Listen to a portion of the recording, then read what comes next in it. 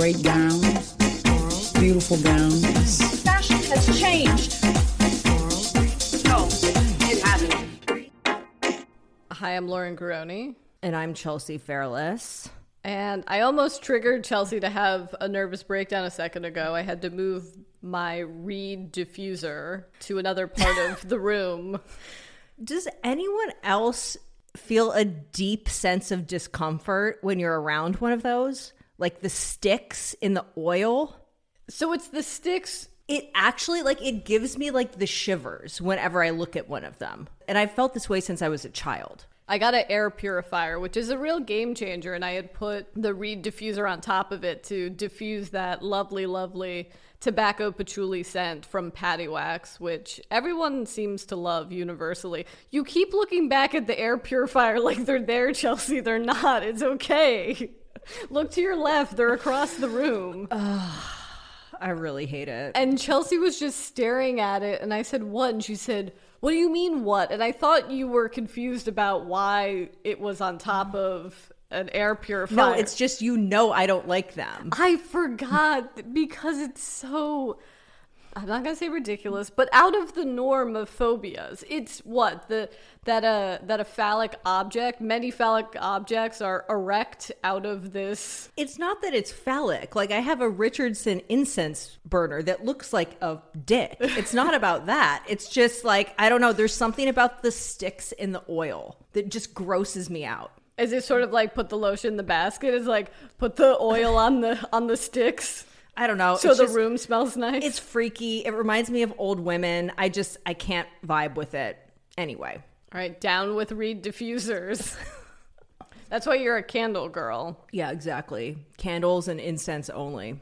Are we just doing everything we can to delay talking about the end of Kim and Pete? Let's get into it. I can't believe how rude they were with the timing of their breakup announcement right after we released last week's episode. It's almost as if Kim and Pete were the sacrificial lamb so no one would focus on Chloe's surrogate baby. Yeah. But also, we do get fucked by releasing episodes on Fridays because that is when people announce their divorces and stuff. I mean, if you would like to move the if you would like to move the recording schedule, but I feel like we did this game already.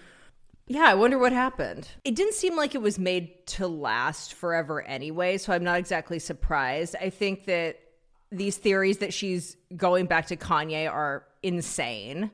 Yeah, I know that people were like, you should do an emergency pod, but there's not much there. And I don't know if it's just me, but I feel like people don't really care that much that they broke up. And I don't know if that's because, one, we didn't think it was going to last. To be fair, I thought we would get a year anniversary. I thought their relationship would at least last through when we get to see the beginning of their relationship on the Kardashians, which comes back in September. Also, remember those paparazzi photos of them? They both had bleached hair. Has their skin campaign or their Skims campaign not even come out yet? I think that's wishful thinking on our part. I imagine that probably more likely Pete showed up when she was shooting something and what's the guy's name? Oh, Chris Appleton was like, you want me to bleach your hair while Kim's taking photos? And he was like, sure. Yeah.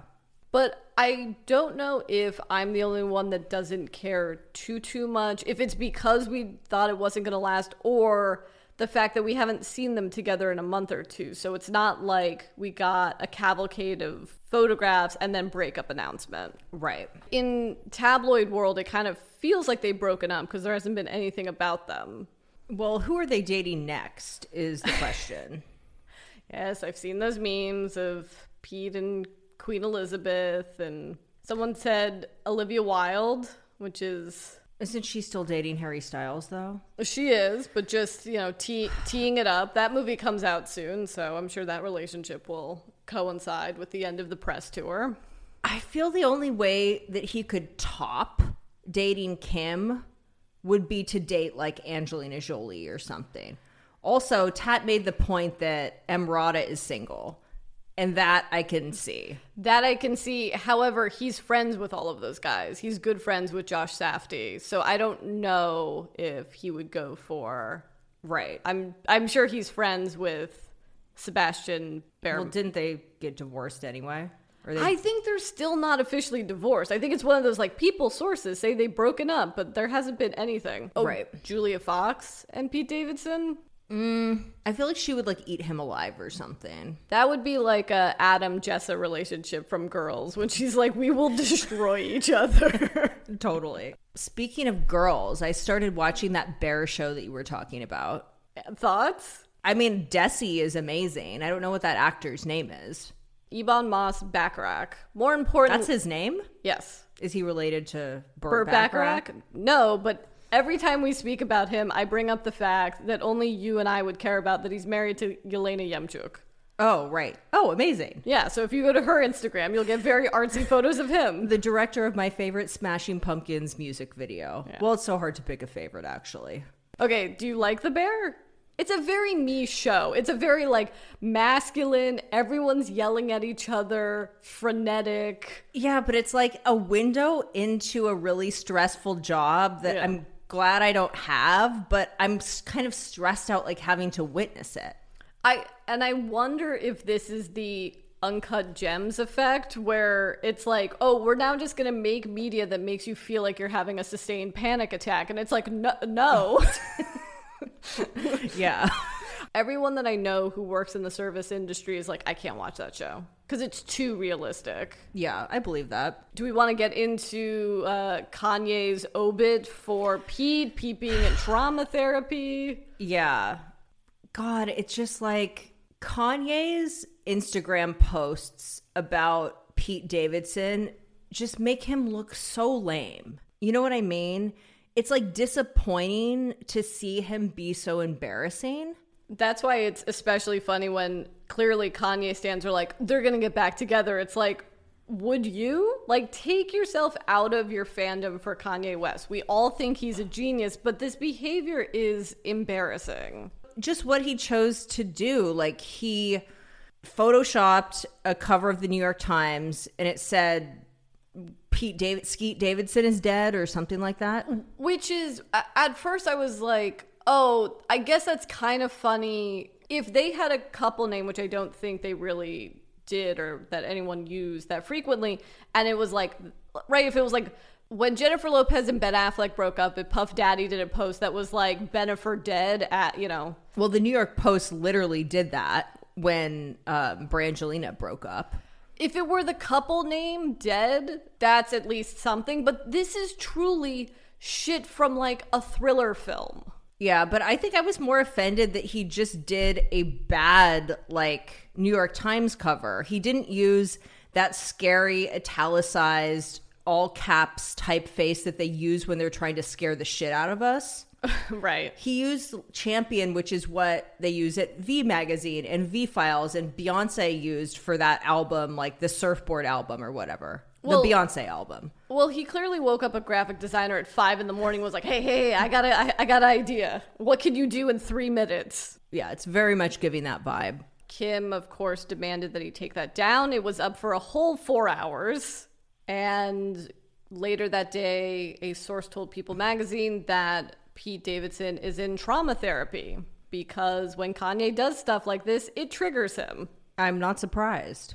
The timing is interesting, and I wonder because the source quote was like, when Kanye does stuff like this, it triggers Pete enough that he sought out help. And it's like, is that in reference to the first go around of that online harassment, or did this push him over the edge where he needed to seek out counseling once again?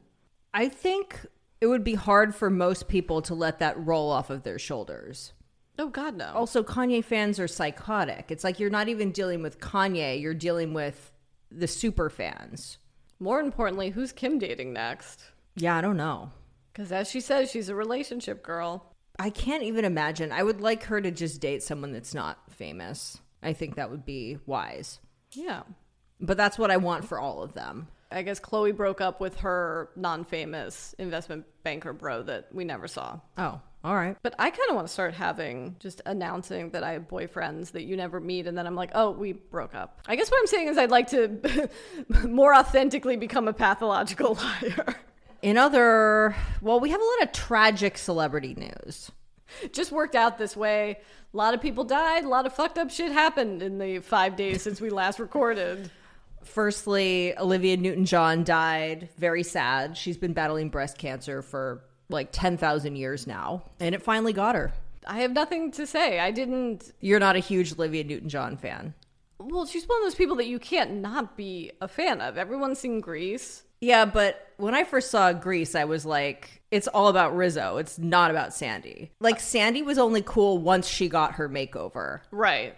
She was a bit of a wet blanket. Yeah. Also, I love how historically inaccurate that makeover is. Like, I don't think people were wearing, like, spandex disco pants in the 1950s, but whatever. She looked cool. I also don't think 1950s cars fly into the sky. Do you remember how Grease ends? Of course. No, Grease is so major. Xanadu's major too. But the most major Olivia Newton-John thing is obviously the Beaver Trilogy. Oh, that's why that Instagram account posted the Beaver Trilogy again. I completely forgot about that. Yeah, for those of you who aren't familiar, it's this kind of legendary underground movie about this guy that is a crazed Olivia Newton-John fan. So it's in 3 parts, and the first part is a documentary of sorts where a cameraman who was in Denver, something like that, I think somewhere in Colorado or Idaho, something like that, was just testing out his camera, and this guy approached him and just started talking. And the guy kind of looks like Patrick Swayze. And he's like, by the way, I'm a huge Olivia Newton-John fan, and I actually impersonate her. I'm an Olivia Newton-John impersonator. And the guy's like, okay. And he's like, do you want to see me in, what was it, a talent show? Yeah, it was like a local talent show. So the guy comes back, films it. That's it. I mean, it's 20 minutes, if that. But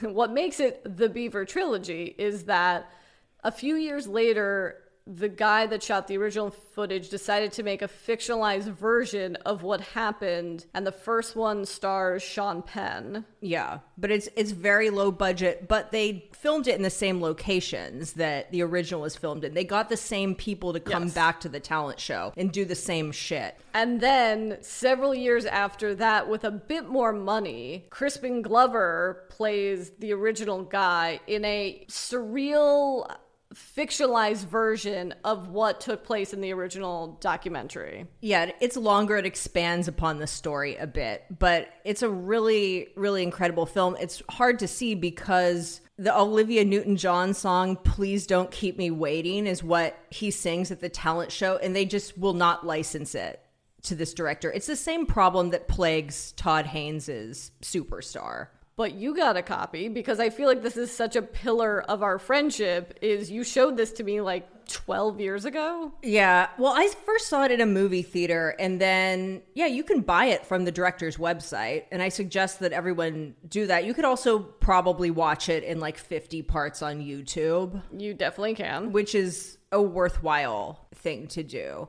And I believe there was a documentary that came out a few years ago about it. Yes. But I never saw that. I never saw it either. I need to watch that. Add it to our watch list. But yeah, it's really amazing. And gave me a love for Olivia Newton-John that maybe I didn't have before. Because I feel like Olivia Newton-John is kind of like Karen Carpenter without the sadness. I mean, there's a bit of sadness with her life. Her husband left her for the babysitter, her battle with cancer, the boyfriend that went missing in the early 2000s, which people... Oh, I forgot about that. Oh, I'll never forget about that. Unfortunately, that is my more recent memory of her, is the boyfriend who went missing and I think was found, or someone had... What do you mean he was found? Like did he like fake his own death, or was he like mentally ill and like ran off into the woods or something? Okay, here we go. In 2009, investigators on Dateline claimed McDermott disappeared to avoid debts, including $8,000 he allegedly owed to his ex-wife for child support. That seems like a shockingly low amount to fake your own death for, but... $8,000? Yeah, he also disappeared shortly after filing for bankruptcy, having unpaid debts totaling more than $30,000 at the time. Again, this seems like low amounts to fake your own death, but fine. Yeah, like Olivia Newton-John is getting that for like them playing physical in some like Netflix show or something. They later believed he was living on a boat off the west coast of Mexico. So he's doing like Shawshank Redemption shit. Yes. Evidence from an Australian magazine revealed that McDermott is alive. They received photos which show a man who matches his description in Mexico along with a woman. That's fucked up. Yeah. So really, who's more fucked up? Her or Karen Carpenter? It's Karen Carpenter. Yeah, it's Karen Carpenter had like an inherent sadness that made the sweetness of her vocals so haunting. Right. Whereas I feel like Olivia Newton-John is just sweetness. I guess we should count ourselves lucky that she did not get herself involved in the clutches of Scientology, given her proximity to John Travolta. It's true. What other sad shit should we talk about now? Well, Issey Miyake also died, unfortunately, from liver cancer. He was 84. I had no idea he was born in Hiroshima. Yeah. And was 7 when the bomb hit.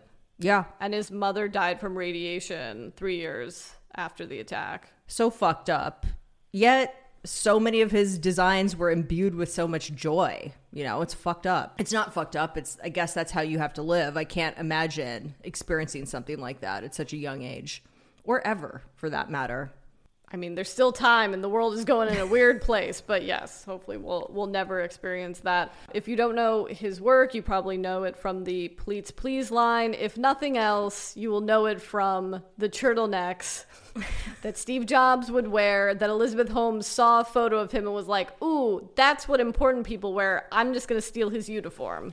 To be fair, that was a great uniform. Like, just wearing black Issey Miyake turtlenecks with Levi's 501s is like a very cool outfit to wear for your entire life, I think. So I went down a little bit of a rabbit hole. Do you know the whole story of how Steve Jobs ended up wearing the black turtleneck? No. So Issey Miyake in 81 had designed a uniform. Sony commissioned him to design a uniform for their factory workers for the 35th anniversary. And Steve Jobs saw that and was like, ooh, I want you to design uniforms for the Apple workers, but this is America. And his workers were like, fuck you, and boot him off the stage. But instead, he was like, oh, I'm not going to enforce people that work for me to wear a uniform. I'll just start wearing a uniform. And that original sweater he got was on sale. And then Issey Miyake made him about 100. And then they retired that black turtleneck in 2017, which is the same year Elizabeth Holmes got caught in Theranos. I'm not saying that this has any correlation, but the timing is suspicious. No, it's very cool. It's also fun that Robin Williams was such a fan of Issey Miyake. I love that. And it was really fun. Like, obviously it's not fun that he died, but it was really fun seeing his body of work all over Instagram yesterday. And like, I love the really kooky avant-garde stuff, but I do think that Pleats Please was his biggest contribution to fashion or to society at large or whatever, because he really did make clothes that worked on people with different body types, people of different ages, you know? And I don't think that a lot of designers are thinking that way today. You know, like they may have diverse casting or sizing or whatever, but like, I don't think people are sitting around like trying to innovate in the way that Issey Miyake did. Yeah, which is why I feel like I make this point often. I feel like some fucking parrot that only talks about Issey Miyake and Norma Kamali, but I really feel that way. Yeah, he had this great quote: design is a process built upon curiosity. Without process, design becomes creating trends susceptible to criticism. Which I feel like more designers could sort of absorb that. For sure. He was not designing up until his death. He ceded management of the design studio starting in 1999, which you posted that amazing final look from that collection. But he did have final oversight over all of the products. And he first started showing on the Paris Fashion Week calendar in 1973, which would make next year his 50th year. Well, even though he's just overseeing it, it's like Pleats Please has been the same for 10,000 years. Right. That's why Pleats Please is like the best thing to invest in. And I get that it's expensive, but Essence actually has a lot of like deeply discounted Pleats Please shit all the time. And there's so much Pleats Please in like the vintage world too. Which I'm sure will now only go up in value, unfortunately, now that he has passed away. Yeah, no, I love Pleats Please. I took one of those caftans to Europe, and it never ceases to amaze me how you can just like ball it up in the tiniest little fucking ball, and it keeps its shape. You throw it, you wash it in a washing machine. It's fucking insane. So let's all wear Pleats Please in his honor. Yeah, R.I.P. What a legend. In other fucked up news, Anne Heche. Oh God. It was just too much news. Friday afternoon was too much. Well, there's never a good time for that news story. Like, that is among the darkest celebrity news stories we've gotten in ages, I think. Well, it's also coming off of, and I think this became national news, but earlier in the week, there was another fiery vehicle crash that happened when a woman, a nurse, went through an intersection 100 miles an hour and went through a car and killed 5 people, including a pregnant woman. And people are conflating that crash with the Anne Heche crash. Well, she didn't kill anyone, but she very easily could have. And it's a miracle that she didn't. Yeah, in the Mar Vista area of Los Angeles, she was speeding around. She first crashed into a garage in an apartment complex. Also, it felt like the materials that were coming out so fast. Like the image of her in her car that was immediately on TMZ. Which we didn't need to see that.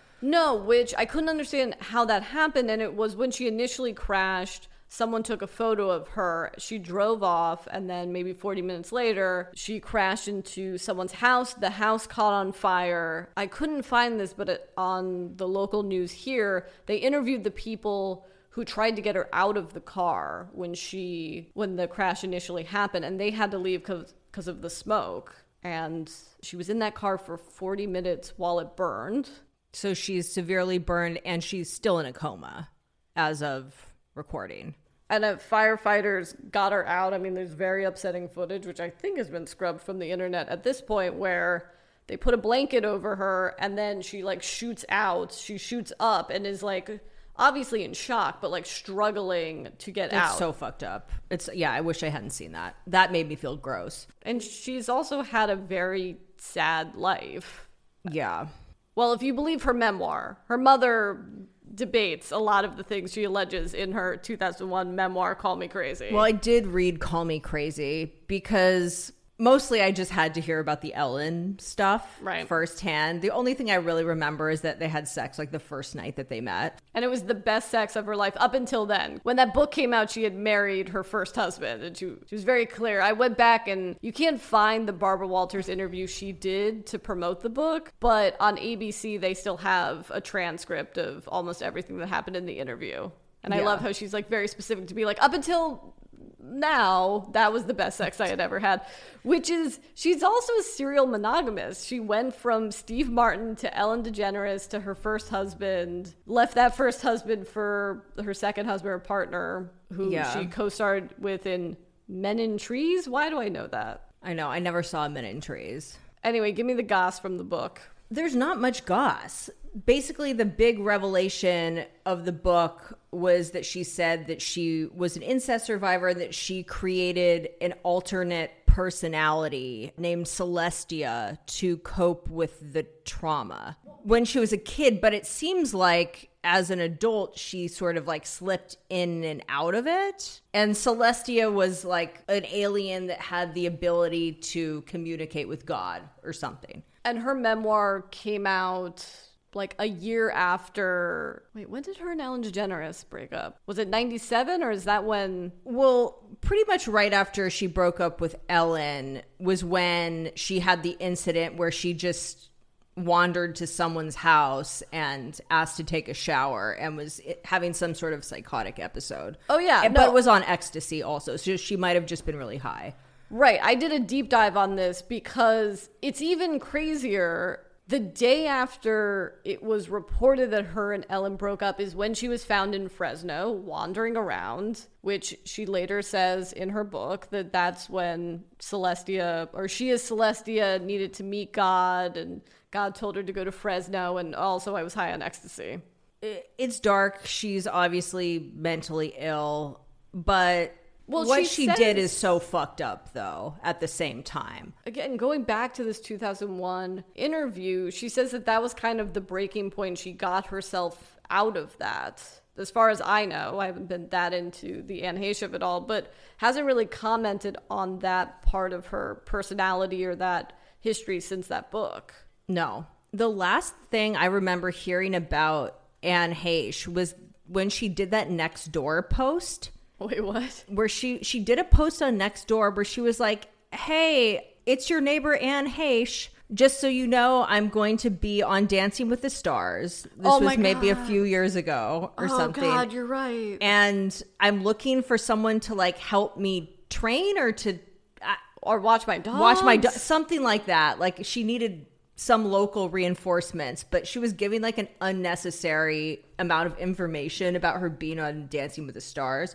It wasn't crazy like Celestia crazy, but it was just, it made news. It made the news because it was so bizarre. Because it seemed like what she was really doing is flexing or in this weird way. Viral marketing. I don't even think it's that. Also, remember how Anne Heche was in I Know What You Did Last Summer? She's my favorite person. I Know What You Did Last Summer. Also, can you believe that there was a time when Anne Heche was like the romantic lead against Harrison Ford in a blockbuster, basically? I feel like this gets lost in Anne Heche's story, but she really was an ingenue in the mid to late 90s. She was, you're referring to 6 Days and 7 Nights, which I saw in theaters. Same. That was an era in the late 90s when it was a lot of much, much older men with younger women. Like, I remember there was that, Entrapment with Sean Connery and Catherine Zeta-Jones, and then Autumn in New York. That was I knew you were going to say Autumn in New York. I know. Yeah. She was the lead in the remake of Psycho, which I'm sure will eventually be a Patreon episode where we watch Hitchcock's Psycho and then Gus Van Sant's shot-for-shot remake of Psycho. Justice for the remake of Psycho. I mean, one of the most audacious blank check Hollywood moments. But is doing a shot-for-shot remake the worst idea? Like, do you think that you're going to have a better idea than Alfred Hitchcock? Like, you're not. No. But it's astounding because in Hollywood, especially at that time, if you made a studio a lot of money, you got what's called a blank check. Whatever project you want to do. He could have done anything. And he was like, no. I want to do a shot-for-shot remake of Psycho, just in color. And guess who Norman Bates is? Vince Vaughn, which is especially surreal to watch now because Vince Vaughn, for a time, after Swingers, was like, no, I'm a dramatic actor. Yeah.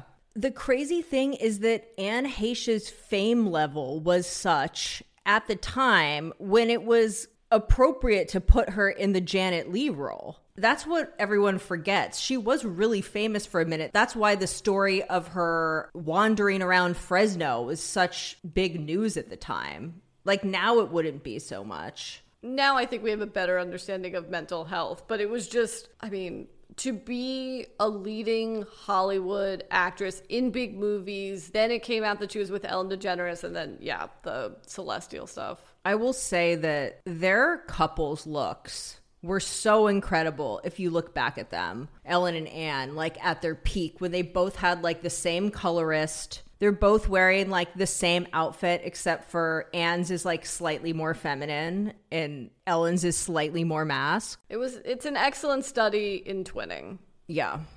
But anyway, this ruined Ellen's day and Portia's too. This news or us talking about it? No, this news. Like, it just would.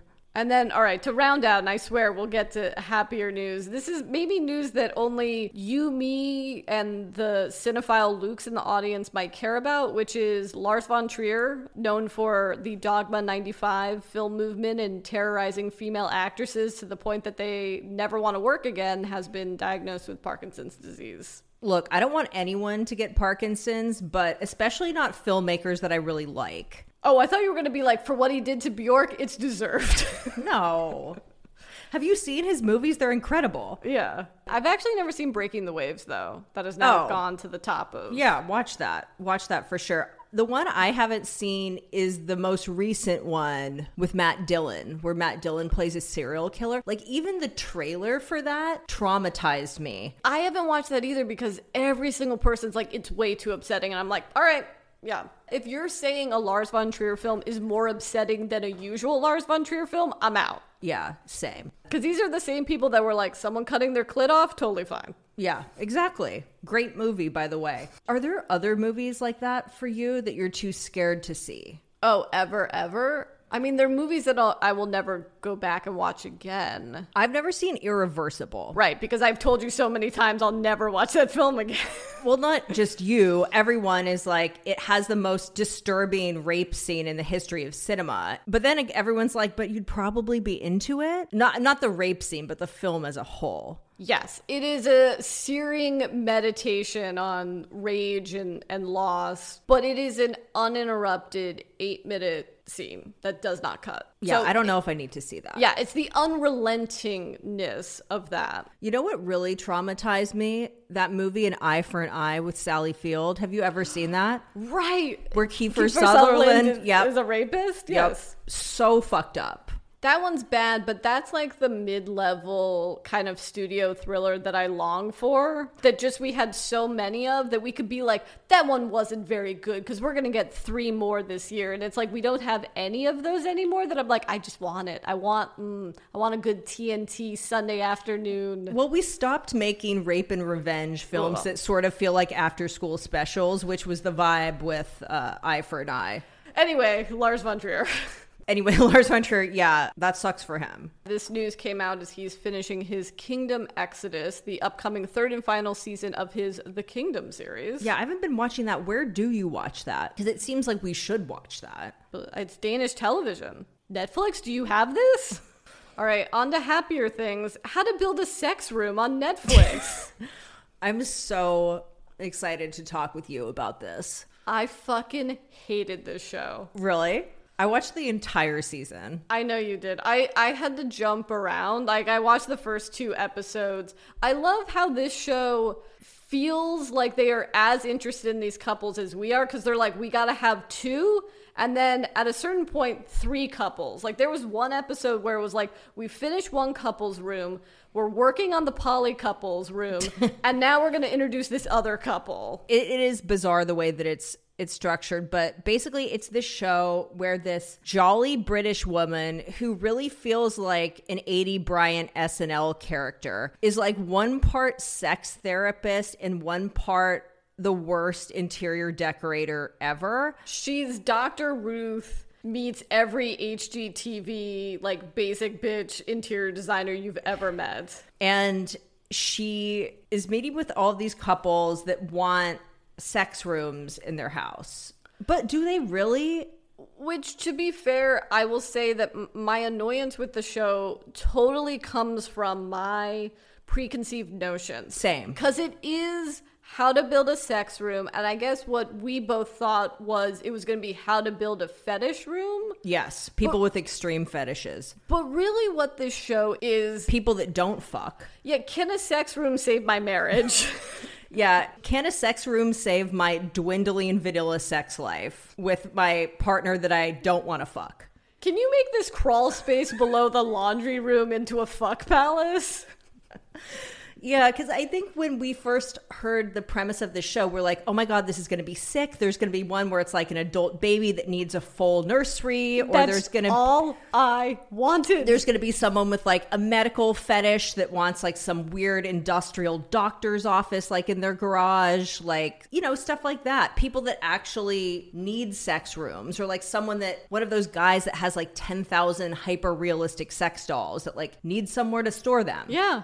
But it's not that at all. That's what I want. I want a real sex doll Iron Man storage room. It's like, that's what I want. I want them lined up like how Tony Stark had his Iron Man suits lined up. Yo, what's in your sex room, Lauren? I'm thinking it's just like a white Restoration Hardware like dream couch, then with like a hyper real like young Keanu Reeves like sex robot from Japan that's just like sitting on the couch. Oh my God, that would be amazing. And then a little home pod so you can listen to your Dipsy stories. I love that for you. Oh my God, it comes with like pre-recorded Keanu voice. They've made an AI listen to 100 hours of Keanu Reeves films, and I've just written the script. I would love that. The thing is, I don't understand like who wants a sex room aside from people with extreme fetishes, because I would rather just design my bedroom and my bathroom in a way that was like conducive to sex than to have like a dedicated room That's what was confusing about the show is they essentially want a bedroom that's not in their bedroom. They're like, can you make this basement a bedroom? She's like, yeah, I guess. And could there be a shower as well? It's like, okay, do you just want another bedroom? And you tried to get on an HGTV show and they were like, what about this show? And you're like, yeah, we want to spice things up in the bedroom. There was a couple couples where they actually did do their bedroom. Like that one, I don't know if you got to it, the chick that had 3 kids but had never had an orgasm. Right. I'm like, I don't think that turning your bedroom into some disgusting combination of like Baz Luhrmann's Moulin Rouge and the worst Airbnb you've ever seen is going to like make you have an orgasm if you've never so much as used a vibrator. That's sort of the other problem is she's lovely, but the interior design is not great. It's disgusting. If I opened a door in my house and there was a room like that, I would fall to my knees and weep. I've always made this point about 50 Shades of Grey is like the other reason that works is he's very wealthy and that's a beautifully designed room of pain. Like who wouldn't be like, all right, yeah, let's whip my ass a little bit. How bad could this be? Sure, but this shit is like, you're right. These rooms, they are so cluttered. It's not maximalism. It's like hoarding. And everything is staged in the most like gross way. And also every single bed or surface that someone's supposed to fuck on is like that like fake fur rugs from Target. Like shit that like you could only have sex here once and then it's all over. It's like a Moulin Rouge themed nail salon that also at night is a hookah bar. That's kind of the aesthetic of every room that she does. I will say there is one kinky couple, let's say put kinky in quotes, which is the poly 7-person cuddle puddle. They do need a sex room. They actually need it because they have an alternative lifestyle that necessitates, yes, an area where all 7 of them can cuddle together. And also, it was the one design improvement from what a couple already had, which was they had a crate that like I keep my dog in. Oh yeah.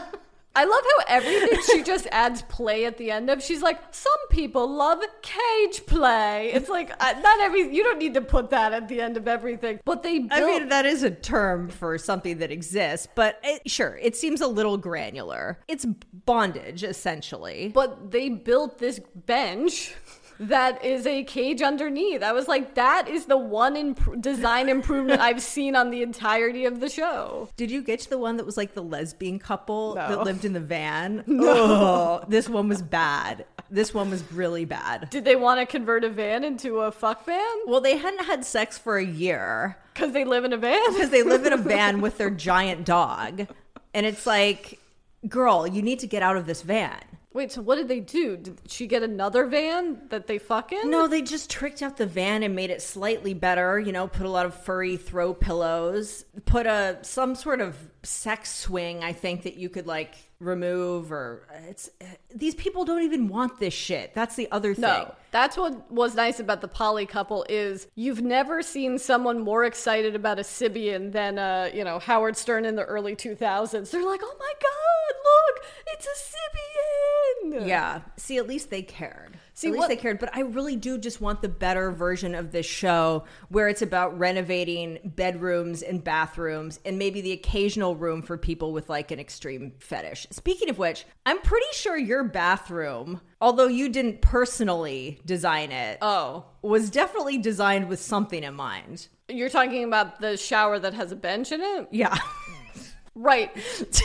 Like that was definitely like some guys have like pissed on each other in there for sure. I don't think he used it for sex. I think he needed to like sit down. I think he definitely used it for sex. You're crazy. Also, you think those guys aren't like doing that shit? You're insane. Have you like ever looked at Scruff? What's wrong with you? I haven't, and maybe I don't want to imagine the previous owner. Well, I have. Fucking on the shower bench. Or showering on the fuck bench, whichever you want to. These people are crazy. Also, the people that have kids, can you imagine like going into your parents' sex room and it looks like that? There was one couple, the couple that it was their second marriage, where they were like, oh, you can use this basement. And it's like, well, I grew up in LA and they don't have basements for some reason. But like when I would go visit my cousins on the East Coast, basements are exclusively kid zones. What do you mean you're putting your fuck room? I know. Like, this is a huge space. This should be like a TV room down here with like a pool table or something. Ping pong, whatever. Also, do they not have locks on doors? See, this shit is just gonna fuck up your kids. Also, imagine like if you went over to your friend's parents' house and like accidentally wandered into their bedroom that has like a stripper pole and like mirrors on the ceiling and like that kind of shit. Like, you'd immediately like feel kind of unsafe in a weird way. Like, you'd like straight up like call your parents and be like, I need to get out of here. Like, these people are fucking perverts. This is all reminding me of one of my favorite house hunters, which was the throuple that was looking for a throuple house. And also the dynamic was great because it was a husband and wife, and the wife started fucking a woman, and so now she's in the throuple, but the guy doesn't fuck the woman they brought in. And I was like, oh, okay, I see what this is. But they would go into Holmes' cell and they'd go into the bathroom, and so there was like separate bedrooms, and then the one chick would just go back and forth. I don't know. I think he wanted to be a part of their couple play, and they were like, haha, okay. But they would go into every home and be like, there's no 3 sinks in this bathroom. It's like, yeah, fucking course not. Like, House Hunters is a show of like people who are pieces of shit that don't deserve homes, looking for homes and finding everything wrong with everything. But like, this was out of bounds. They're like, oh, well, we're never going to fit 2 beds into here. It's like, yeah, because it's a bedroom meant for a bed. Knock down a wall. You fucking perverts. Redo a bathroom. Yeah. I'm sure next season that couple will be on How to Build a Sex Room. But what we really want, I was thinking about this, How to Build a Fetish Room, and it's friend of the show, Carly Sciortino. Yes. With unnamed interior designer. Yeah, like some cool gay man. TBD. Yeah. Love that. Carly, that idea is free for you to pitch. Just find the gay guy. We'll make you a little pitch deck. Yeah. It's perfect. I'm so upset that we didn't get an adult baby. That's all I want. That's all I want, is to see a really chic adult baby room. Yeah, same. What a letdown. Because that's something that you can't, okay, even if you're an adult baby 24/7, and I'm putting that in quotes, you can't have an adult baby house, but you can have a room. Yeah. Well, there's lots of fetishes that you actually can't do them without some sort of external thing. Like people that are into suspension or something. Right. Which I would have also liked to see one of them enter into the equation on this show. Or even the people that are into the suspension rope bondage and stuff. I don't know how they have time to do this shit, but if they're into it, a setup for that. That was a very accurate fetish room for a sad future Lauren. With my Keanu Reeves sex robot doll. But I would love someone that's like, look, I'm not a serial killer, but I just want a kind of wet room like the David Fincher Girl with the Dragon Tattoo. Oh, I know you love that. I just want that suspension thing that Daniel Craig goes up on. Yeah, totally. Yeah, I want something that's like chic and industrial with like concrete floors and just... industrial music just pumping through the room at all times. And certainly not Enya's Sail Away. Well, we saw some movies. We did. We saw some movies because we thought we wouldn't have anything to talk about this week. Yeah. Where do we want to start? The good or the bad? Like, do you want to start on a high? Or do you want to start on a low? Maybe we start on low and get high? I don't know. So not okay? Yeah, well, what did you think of Not Okay? I enjoyed the film a lot more than I think you did. Right. So Not Okay is on Hulu. Okay. It's a 20th century film. It's not Fox anymore. So a 20th century film which went on Hulu. And what's her name? Zoe Deutsch. Zoe Deutsch plays this girl who fakes a trip to Paris because she wants to appear cool on Instagram. But then there's like a terrorist attack when she's there, and everyone thinks that she's witnessed this horrible tragedy. And she rolls with it. Yeah. I think it's a good premise. For sure. Did you know that that was the premise? I think I liked it because I went in just being like, oh, it's making fun of influencerdom. I didn't even realize she's lying about what she's doing. Right. I think the thing that was missing from this film was there was no tension after she faked this crime. Because you would think if you were writing a movie like this, she would be on the verge of being exposed all the time throughout the whole movie.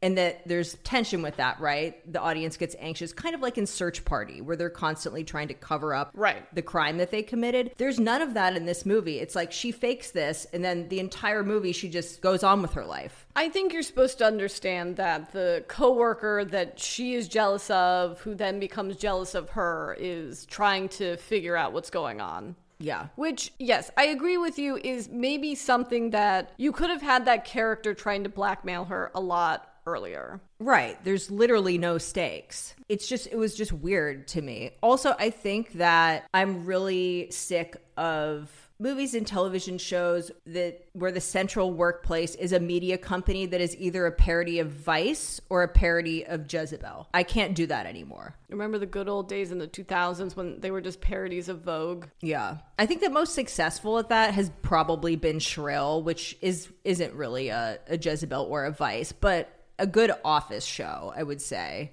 about a media company. It feels like every film after Get Out feels like it needs to have social commentary in it. And I felt like I was seeing through the Matrix when I was watching this film. I was like, oh, yeah, I get it. There's this Gen Z social media satire, and then there's this subplot about gun violence. Right. Or whatever they choose for it to be about. Yeah, no one wants to just make a dumb movie anymore. A fun, dumb movie. Right. If they made Clueless today, which obviously is inspired by Emma, but it would have like a searing indictment about bullying or something. Yeah, or class or... We made this point once. Did we? Dion would get pulled over by the cops. Yeah, there would be something. And just because that's true to the world, it's like, I don't want to see that in movies. Yes, not every movie should have a message. Some movies should just be dumb and escapist. It seems like in the current climate we're in with media, that seems impossible. Yeah. And it's unfortunate. Yeah. And I love when Jordan Peele does it, but this feels like a mandate from a studio. No, I'm sure you're right. In the words of Anthony, hates it.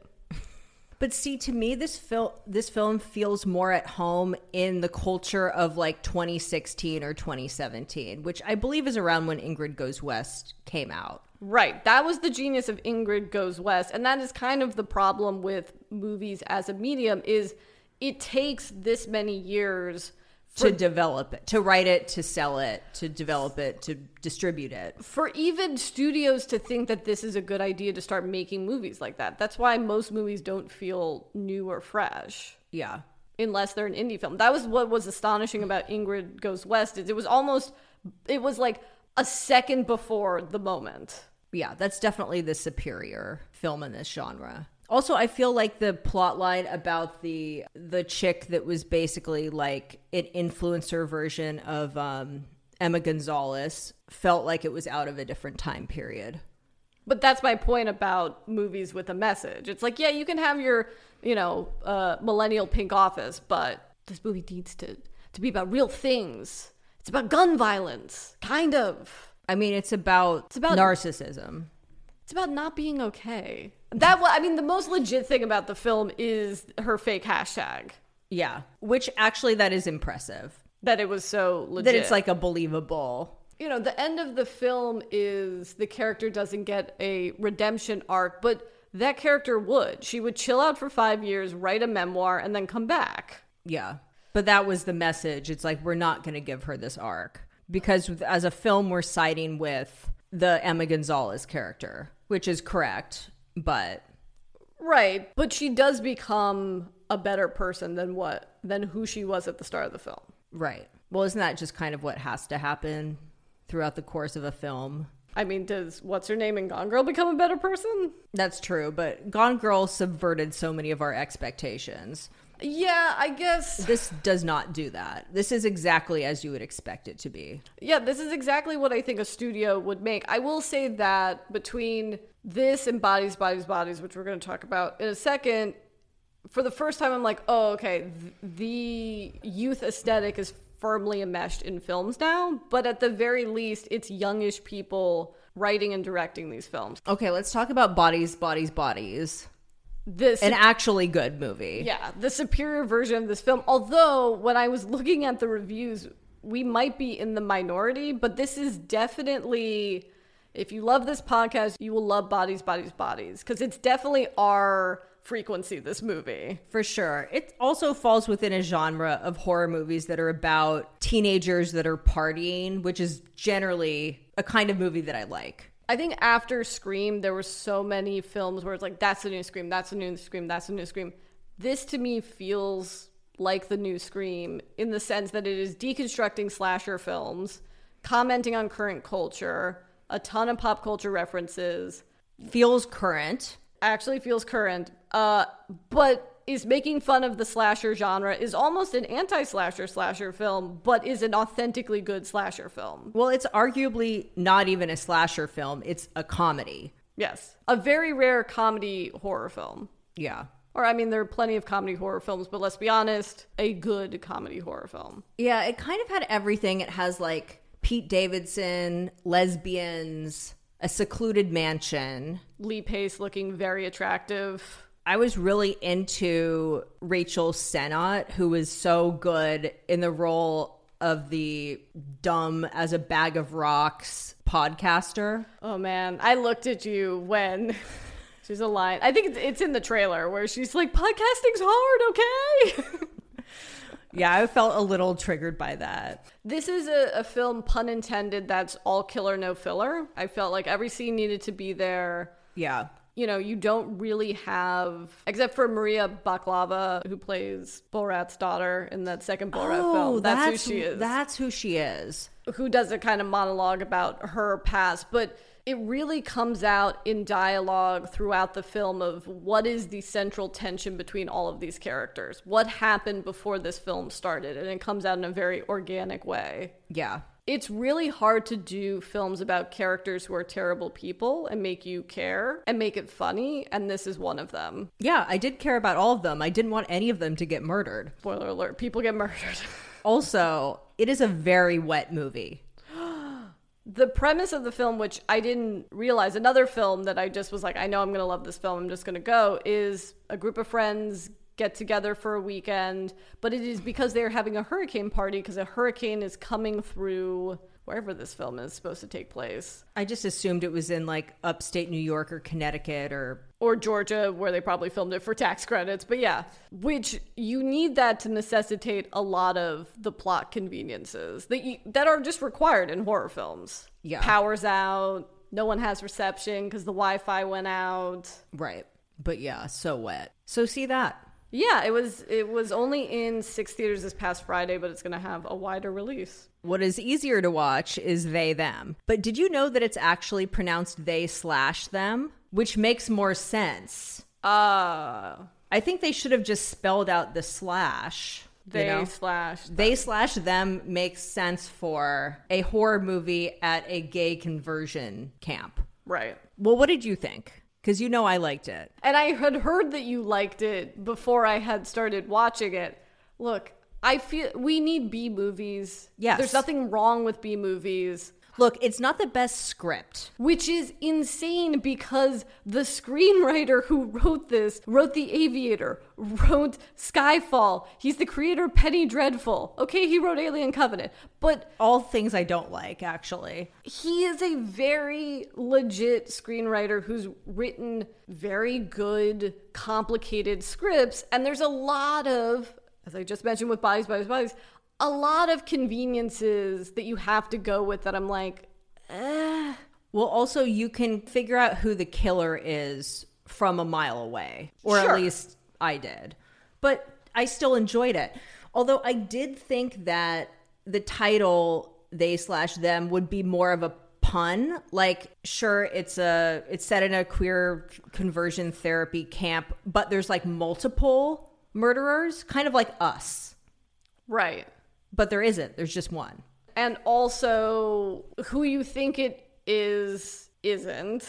Well, who did you think it was? I mean, I thought the reversal, I kept writing the film as I was watching it. I thought I was like, oh, that would be cool if it was Kevin Bacon. Right. But it's not. No, it's not a perfect movie, but I think we need some new terminology to describe films like this, which are like a great movie, a good movie succeeds on multiple fronts, right? The script is good, the acting is good, everything comes together. This movie does not succeed on all of those fronts, but I still enjoyed watching it. It was cozy, you know? Plus, I just love conversion therapy shit. I will say that was the first thing I didn't quite understand, and then I sort of got it, is that he's lulling them into a false sense of security when he's like, hey man, this isn't a conversion camp. I'm like, what? Well, that was the twist, is that it's kind of a woke conversion therapy camp, and then, which was a fun place to start, I think. And then progressively just gets weirder and weirder and weirder. Yeah. I also really like the star of this film, Theo Germain, who was also in The Politician. They played Ben Platt's chief of staff, and they're also in Work in Progress, which is a great show that, like, if you liked both Hannah Gadsby's Nanette and Curb Your Enthusiasm, that's a show that you should be watching. But they are amazing on that also, and I'm glad to see them get roles. I think films like this should exist. I feel like there should be a level of movies. I mean, this is how the Hollywood system used to work, going back in the 40s and 50s. Where the term a B movie comes from, it's not what it means now, but there were A directors that would direct, you know, Casablanca and Wizard of Oz and such, and then you had B directors that were directing smaller films who were working their way up to being A directors. We now use it as a kind of terminology for quality, but right. I do feel like, especially in the era of streaming, to make smaller movies and allow people to experiment and do weird things, I think that's important. For sure. Also, were you shook by that incredibly androgynous guy? Oh. He's him, and he's ripped, but he looks like an even skinnier version of Jennifer Connelly in the face. He looks like Jennifer Connelly in Requiem for a Dream. Like, it is a fucking look. Okay, that twist I did enjoy, which we won't get into. They slash them has its moments. Did you like the pink sing-along? Okay, no. That to me, okay, there were parts of it where it felt like the Ryan Murphyization of media. Because that part felt like Glee. It did feel like Glee. It did feel like I could see the pitch meeting where they're like, you know how, like, it's American Horror Story, but then there's like a musical sequence. Well, no one can do that. Well, Ryan Murphy does it. And it's like, well, yeah, in separate shows. Yeah. It was funny. Tat was like, I was watching it with Tat, and she's like, God, like, conversion therapy just looks so fun in movies, because and it does seem like a crazy fucking idea to just round up all of these random gay kids from all of these different areas and then, like, put them together in a summer camp setting. It's like, surely they'd all just fuck. Yeah, I mean, I could have done with a little more of those hijinks. I did enjoy that they're also upfront of like, oh, I'm just trying to get shit from my parents. Yeah. Like, I don't believe in any of this. Did any of them even want to be there? The, like, straight jock guy, let's say. Right. He's so hot. Really? Didn't you think? He's a conventionally handsome guy, sure. He's very conventionally handsome. You know, he's no Keanu Reeves sex robot, so... I just love conversion therapy shit. Like, I love, obviously, But I'm a Cheerleader being the best and most iconic. I love that episode of South Park where Butters goes to conversion therapy, which is also amazing.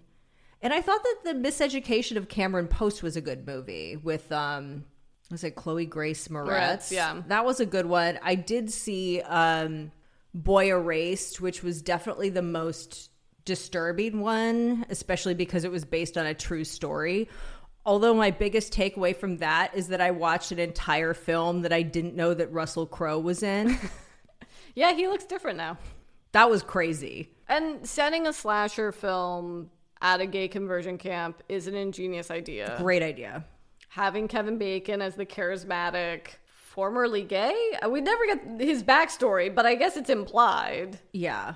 Certainly his underling is someone that went through the camp and came out better. Yeah. We watch all of these movies, one, because they came out recently, but two, they all are kind of connected. It's this very, like, woke Gen Z, parody of woke Gen Z, slasher. Yeah.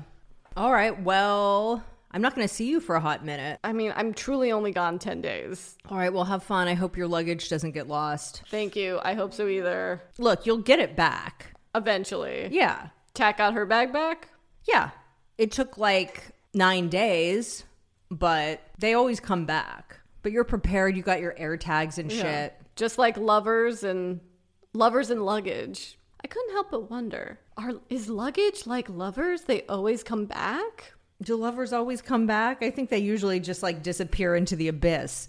How Miranda of you. Anyway, that is a little tease to say that next week's episode is a Sex and the City rewatch where we rewatch Sex in the Country. Yes. So see you guys then. All right, guys. Bye. Bye.